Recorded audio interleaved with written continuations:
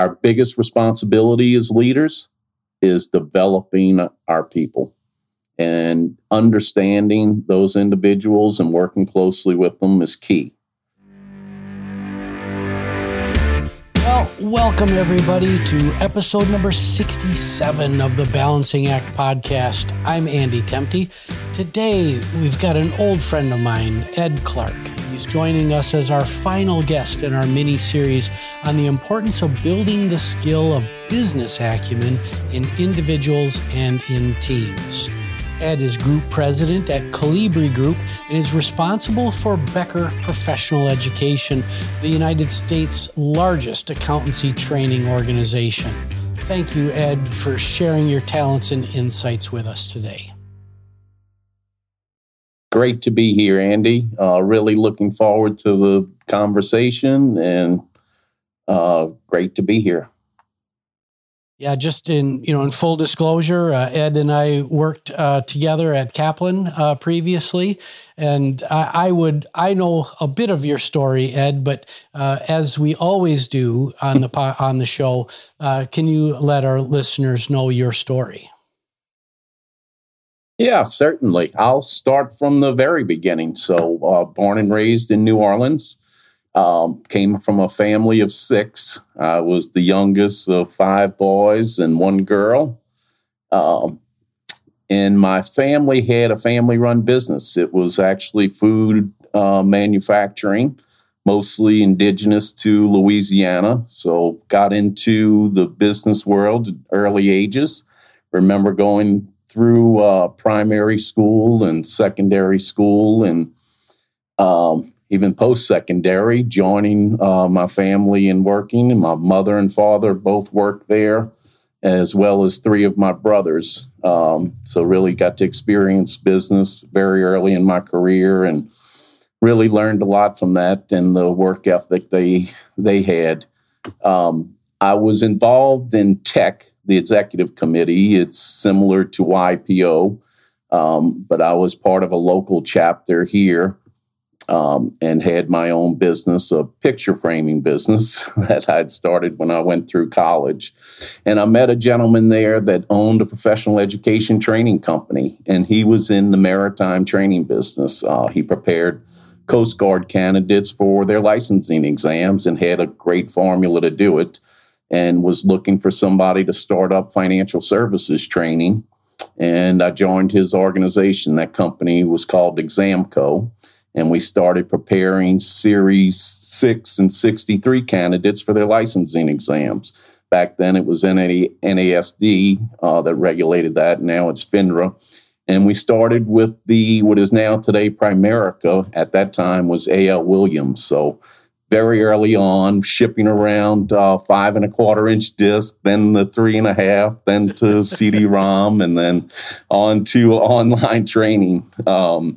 And then continued to stay in professional education. As you said, we spent many years together at Kaplan, and today I lead the accounting ecosystem at Colibri. So been quite a great journey, and grateful to have that experience and have my life partner, my wife, Angela, and our 3 children, now all young adults. Well, that's great, Ed. Wow, that's a lot of brothers to be dealing with. Fights in the backyard, lots of roughhousing, I would imagine. Yeah, my sister was first, and then the 5 of us came after. And my mother always said, "I got my treat, then my treatment." Yeah. Well. So, Ed, what can you share? I always ask this question. If you had to pick one event in your life that was just a real accelerant for your career, what would that be? I would say it was my first acquisition that I was part of. Like, it was back in 1998. I had been a couple of years with Examco, and we were doing well. We had we had the maritime training business, and now financial services up and running, and just added a nursing business. And we identified a target on the West Coast, Merit Publishing.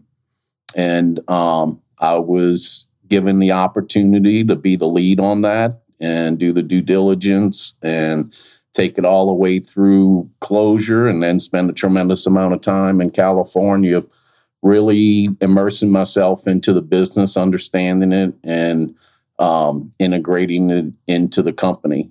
So it was our venture into insurance licensing and continuing education. Just really a great experience. I can't thank Brand Houston enough for giving me that opportunity. You know, I was much younger at the time, obviously. But, you know, obviously I'd given him enough confidence in me to take a shot, and really worked out well. But I think that's what gave me the confidence to keep going in my career, excelling in it, and just, you know, really embracing professional education and helping people advance their careers and improve their way of life. That's wonderful. So let's get into the topic at hand. The topic is business acumen. When you hear this phrase, what does it mean to you? I would say business acumen to me is understanding how the business functions and the key factors that drive its success. When I think about business acumen, I think it's a combination of knowledge and skills. And as I just mentioned in my story about Merit Publishing, it's about immersing yourself into the business, whether that's listening to a student call in, a client conversation, experiencing a delivery from the company, but really immersing yourself in the business to understand how it works. And in order to do that, in that immersion, you identify the strengths of the organization and the opportunities where you can make a difference. Yeah. That's a fantastic definition. And I love that, you alluded to a SWOT analysis there at the end. And I don't think SWOT analyses get quite the attention that they deserve. We used to use them quite a bit. So I would encourage our listeners to go back and think about, sharing their SWOT analysis with their teams. So in your assessment, we're both educators, and business acumen is really, really important to the success of any business and the success of an individual within it. But if we dial the clock back, what needs to change in primary and secondary education to improve business literacy, which is the precursor of business acumen? I would say the number one thing is real world experience. Now, how do you do that in primary?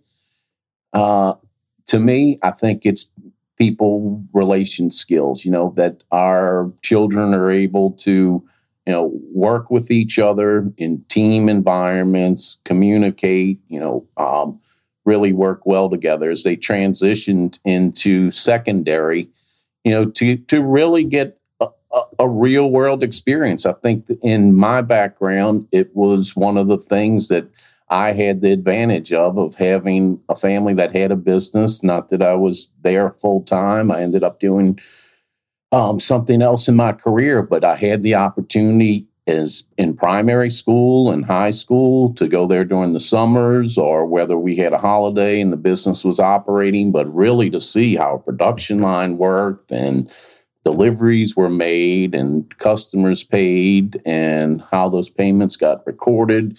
Just, really a big part of my learning, and how we can make that part of the institution of education is key.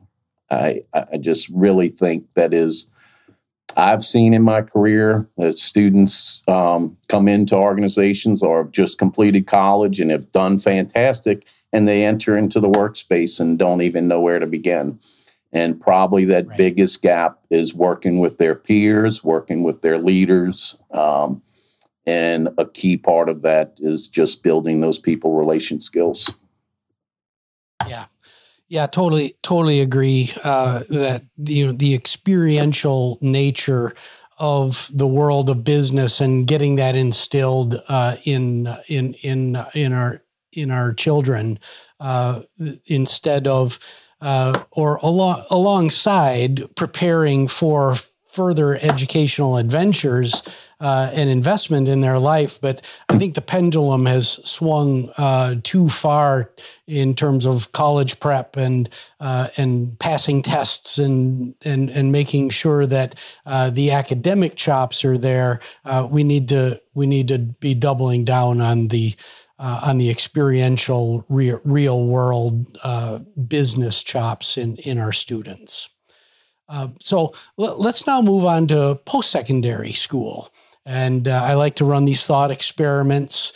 Imagine you have a technical college or university chancellor right in front of you right now. What advice would you give to them to set their graduates up for success in the workplace as it relates to business acumen?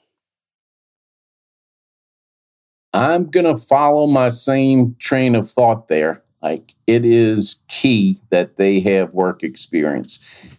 We have to formalize that as part of the curriculum. Apprenticeship, the UK has done a very good job of including apprenticeship into technical education. But the combination of this technical education that we all need the foundation of and have to demonstrate proficiency in is key. And then combined with real work experience, where you have to bring back that experience and articulate that back in an educational environment so that your fellow students are learning from that experience, as well as you're able to demonstrate that you really grasp something in that real world experience. And then take it on to something you and I have been involved in for many years, but how do you get a certification while you're still in college? Now, not all certifications or advanced designations allow you to do that. While you're still in college, you have to be a graduate or even a master's to obtain some of those. But there are many in all industries, I would venture to say, but certainly the majority where you can achieve some type of credential prior to entering into the workforce. Yeah, stackable. You and I have called it stackable modules that bolt on to a university degree. But we really have to start thinking about how we weave those into the flow of an educational experience, and have those industry recognized credentials that show, that prove, not beyond a shadow of a doubt, but give that signal of workplace competency, I think is very important. Ed, we're going to take a really short break here to insert a commercial for my book, Balancing Act, and we'll be right back. Thanks for listening to the Balancing Act podcast. I'm Andrew Temte. In my book, Balancing Act, Teach, Coach, Mentor, Inspire, I explore the characteristics required of leaders who must find balance between strength and vulnerability, confidence and selflessness, passion and measure, and leadership and followership. Balancing Act is available today at Amazon.com.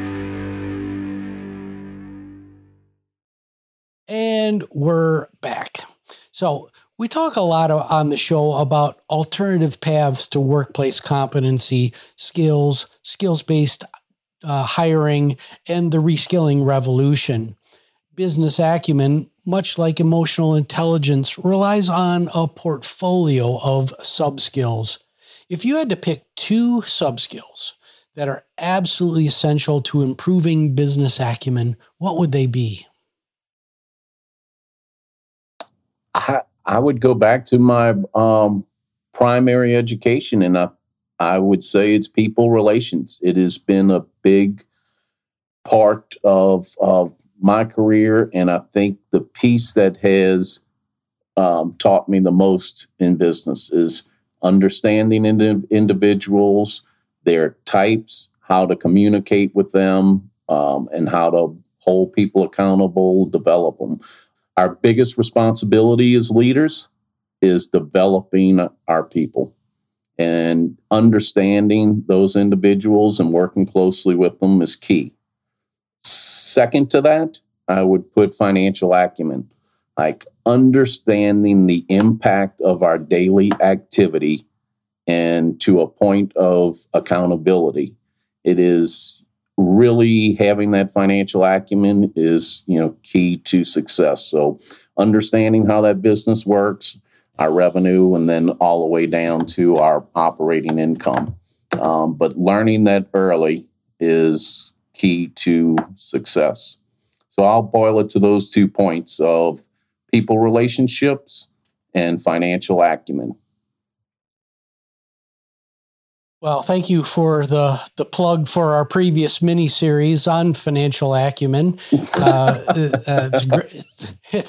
It's a great tie-in, and I 100% agree with you on the importance of those two sub-skills. As a leader of a business within a larger private equity organization in education, you sit at the intersection of many functional areas. You've been chief operating officer before.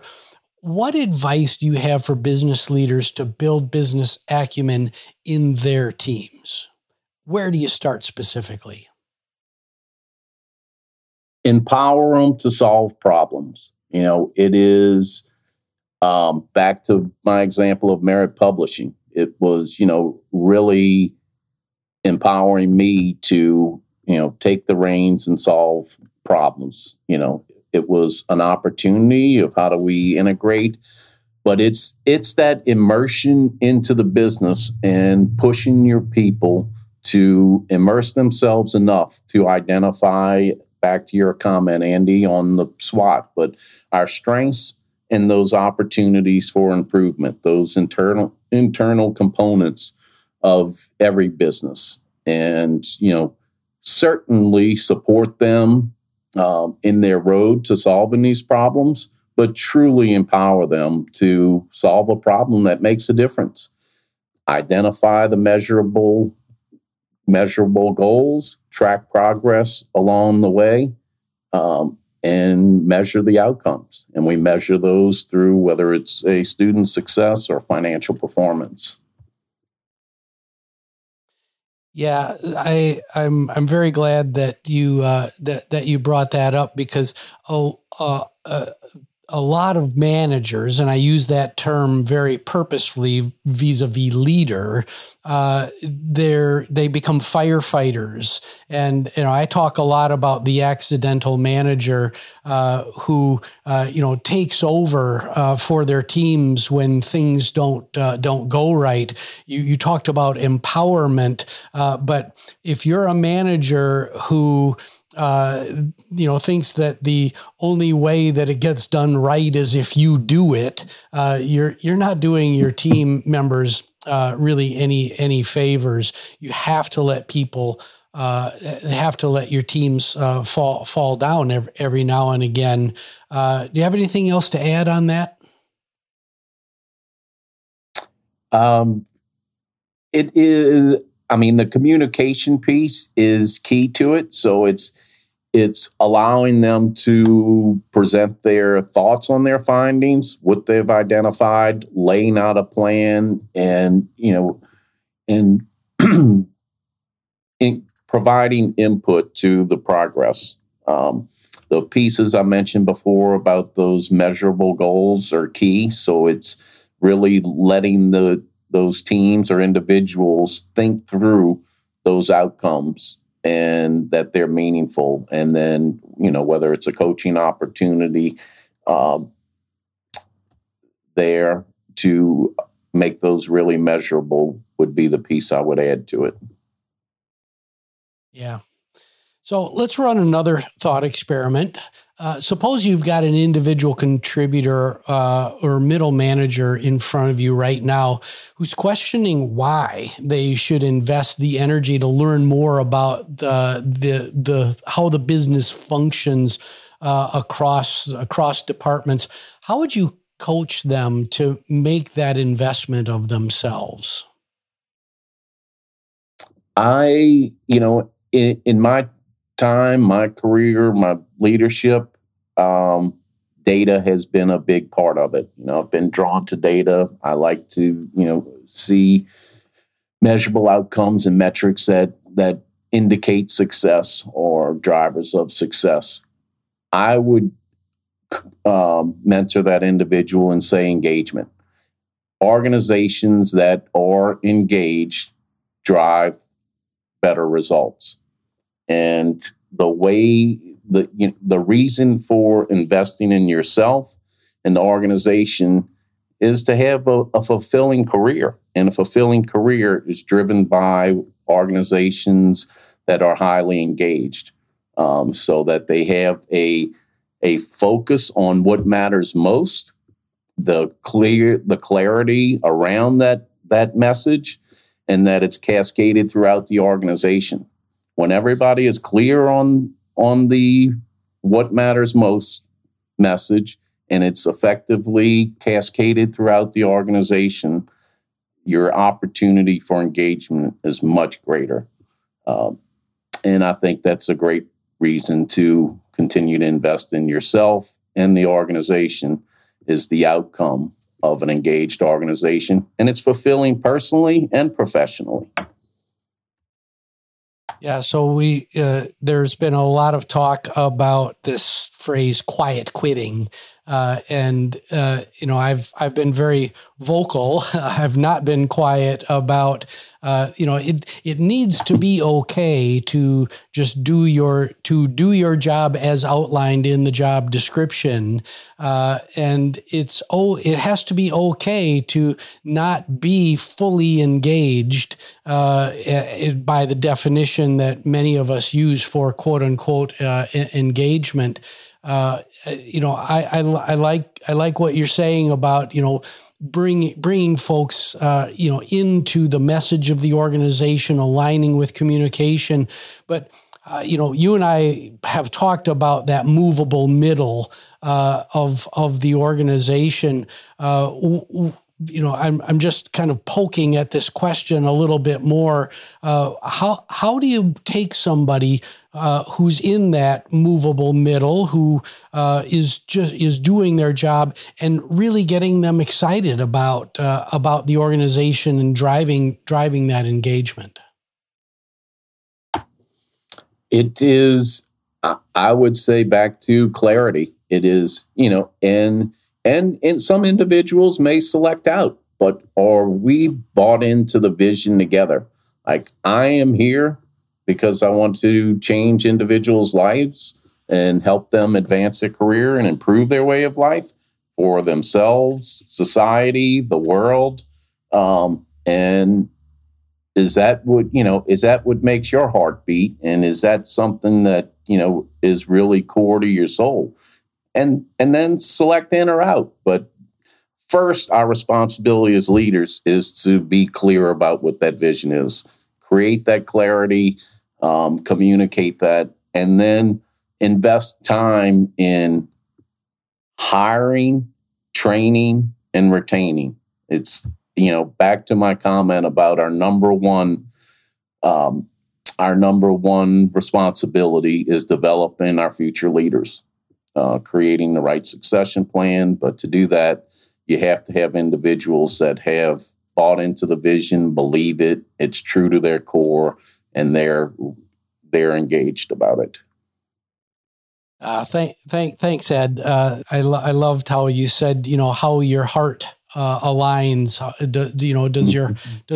Does your heart sing? And that's about that alignment of the purpose of the business with your personal purpose. So thank you so much for that. Final question. In my forthcoming book, The Balanced Business, I talk a lot about the balancing act between organizational trust and accountability. As we close out today's episode, how does improved business acumen help improve accountability and ultimately improve organizational trust?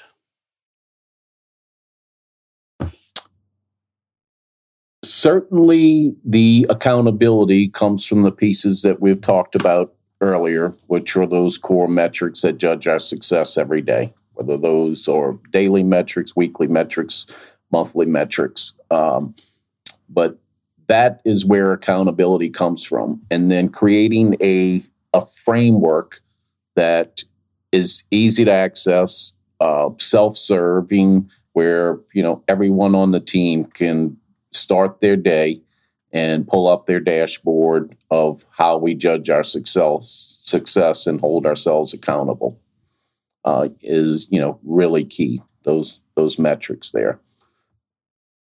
And then back to my comment on clarity, focused on what matters most, and, bringing that to the organization, to their individual teams, and just reinforcing that clarity. Yeah, well, thanks for that, Ed. We're very much aligned. We worked well together when we were at Kaplan. I'd like to close out today with a personal thank you to you for everything that you've done to help individuals all over the world achieve their goals. I'm very proud to have done that work with you. So thanks for joining us today. My name is Andy Tempty. This is the Balancing Act podcast. You can find us on all podcast streaming services, as well as now we're out on YouTube. Please like, subscribe, rate, share as you are able, and we will see you next time.